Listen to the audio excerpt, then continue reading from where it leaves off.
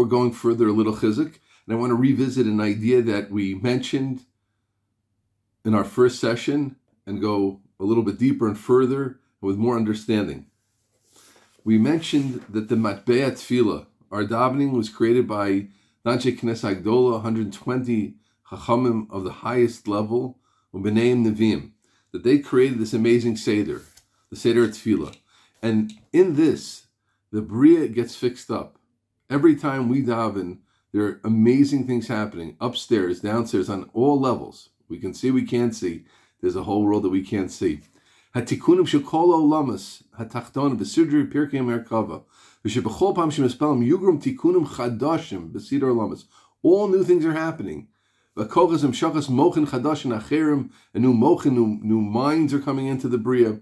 Shemeshek tiknu ad bias goel b'mheri yamin lo hoya v'lo yeh shum tefillah b'pirtis dom lechaverta. There will be no davening like this one. Shekodim la v'acharei klal. There will be nothing like this. The potential for what's in front of you right now. And therefore he says that's why Chazal say, Uvat lo yichol itkon, v'chisaron lo yichol limanot.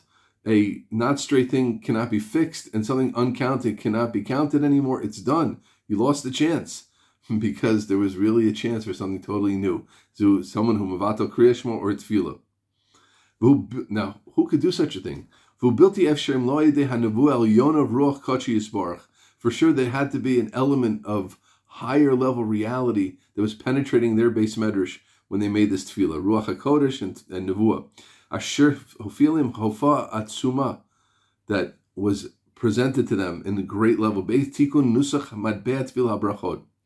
Some who yisbarach shmo b'fiyim elotevis, Hashem put into their mouths these words. Svuras v'gnuzas b'tocham kol tikunim, and Hashem put into them, and they, through the Ruach Hashem, put into them all these things. Lazos, therefore, mi asher omed b'sod Hashem al omed kavanas yisbarach shmo. Who can fully understand the tefillah? Eze derech yishkon ora shel kol teva pratis mehem. All that's in each every word, all the light which stands in each word. And before going further, I always think one of the great challenges of davening, and as we're elucidating Shemoneh Esrei, and Shemoneh Esrei Explained, we have to give a little bit of chizuk and hadracha along the way. That's not our main tafkid, certainly in our sessions, but to deal with the challenges l'maisa b'fol of Shemoneh Esrei, it's really, it's so repetitive. I mean, I've done this 1,000 times, I'll do it 1,000 more times, etc., etc. But if a person, and therefore a person always has to look for ways to make the Shemoneh Esrei new to him, and one of them is this kavana. If you think about it and say that, I don't see this, but I believe in the Nefesh HaChaim, and he tells me this, and he's based on the earlier sources, that every tefillah is something totally new. And in front of me is a totally, totally, totally new experience. You have to think about it. You have to go into that, but you can find a tremendous amount of davening that. And as I mentioned, then we really have no full mashal to explain this idea that I'm saying the same words and different things are happening, but just to carve a little bit, to bring it close to our seichel, just to drop the mashal, which I just touched upon, which I want to expand for just a moment, was, let's say you have an uncle who works in command center, the missile command center, and he tells you, sit in this room, but please, don't touch any of the buttons, okay? Especially the red ones. There are a lot of red ones going in all different directions. And you're a little curious, a little ADD, and you start touching them. And who knows what's going to happen. You're sending missiles all over the world. But not just that. When you press the button again, it does different things and unknown things. And then when you press it again, the same buttons. You're pressing the same buttons. But they're causing totally different, powerful, and crazy things to happen. And that's really just a little bit what's happening in our Shemoneh Esrei and Halabai. We get chizuk from that. Okay, back to Atachone. We elucidated b'siyata d'shmaya, the introductory phrases, and as we pointed out, this bracha is built first on the introduction. Atachone l'adam das u'melamed le'enosh bina. The introduction then is the ask. V'chanenu mitchadei bina v'askel. And we spoke about what chonin is as opposed to melamed, what Adam is as opposed to Enosh, and what Das is as opposed to Bina. Now, with that in mind, that gives a whole different way of thinking about the request. Chanenu mi'itcha, deya bina v'haskel. Now, two things jump out. First of all, what is this word haskel? Where'd that come from? What was that? Okay? And the other thing is, the question I'd like to think about, and this is going to be the central thing we speak about it in this, our fourth session of Shemoneh Esrei Explained. Why is the request Chanenu mitcha deya bina v'haskel? In a certain way, it would have seemed more proper to say Tilamdenu, right? There was the Ata Chonin Lodam Das, the original thing, emanation, if you will, or whatever. The original step was that Hashem was Chonin Das, but from then it's Melamed Bina. He teaches us. It was the dual process of us having to put in the effort, having a great teacher and a good student together, and that's what gave us Bina. So he would have said that what we should ask for is this. Teach us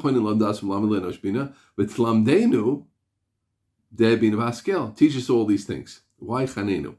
Okay, so one by one. First off, and now we will, for the first time, draw from the other major parish that we will be dealing with, which is Rav Avram ben Agra. We all know who the Gra was. I mean, we all have no idea who the Gra was, but we know him. But he had a phenomenal son. I think the most famous of his sons was Rav Avram ben Agra. And I must mention, I think L'chvodo, my children, my wife are direct descendants of his, so I sometimes call him Zaidi. Everybody adopts the local grocer as their grandfather. So if my children and wife had such an illustrious grandfather, I can adopt him also. Why not? Right. So the Rav Avram ben Agra was a Baki Nifla, B'chol Chelkei Torah, in all aspects of the Torah, and it was the part of course, the base medrash of his father, of the Gra, which has a whole different level of authority and authenticity. The Gra's Torah is Meir Kol Olam. All those are osik in it, in the exact definitions and words and everything the Gra says, of course, is on a whole different level. So he says, first off, the idea of Haskel is Hatzlacha. L'man taskel b'chol asher telech, Pasin Yeshua. And he says that that's a special request for certain things that need special adishmaya. There are certain levels of Chachma that are more difficult than other ones. It talks about L'ukmi Girsa, I think, which means to really like to remember things well. The Gemara Megillah says Nitziyat Dishmaya. So that's our request is for Deya, Bina, and Haskel, even the special successes which are usually far away.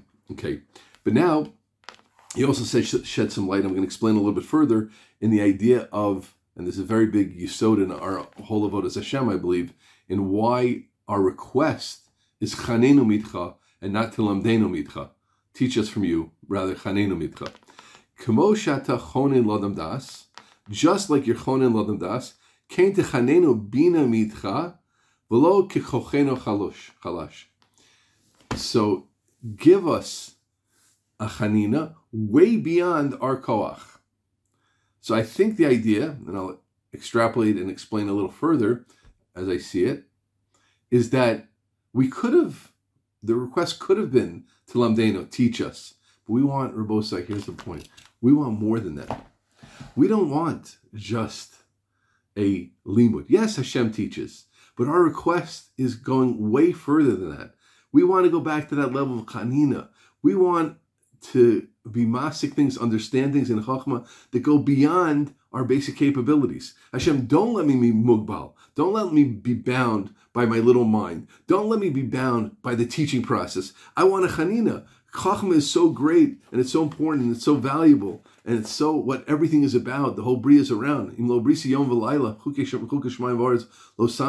whole world, Talmud Torah is Keneged Kulam. Chachma, as the Rambam says, Chachma, to those who desire it, without it is like death. That's why a Rav Shegola Talmidav Goli Mo, if a Rebbe gets galut by killing B'shogeg unintentionally, his yeshiva goes with him, and then the Rav goes with the Rav goes with his Talmud. Why? Because it says he has to live in the Yer Miklat, and one who wants Chachma, it's like death without it. And therefore, the more Chachma, friends, that we can get, the more special it is. So of course, our bakasha is Chanenu.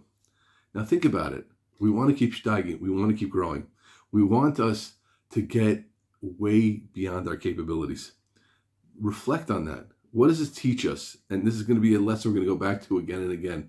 And explaining Shemoneh Esrei to ourselves, it teaches us about who we are and what we want. What? Little me? I mean, I just want to get by. I want to have my Seder. I want to teach my Shir. No. You want a lot more than that. And if the proof you want a lot more than that is because you're davening 3 times a day for a lot more than that. You and I and all of us and all Klal Yisrael. So at the same time, we are in our little boxes, and we need our little boxes, our little shurim, our little things that we do, but we have to recognize that as a Yid, we're always looking for so much more. So therefore, the bakasha is what? Is not just talamdenu, it's chanenu. Give us a chanina. Give me way more than I can ever expect, more than I can understand, more than my kalim can even deal with now, and I will work it out later. And that's something we daven for 3 times a day, more and more and more wisdom.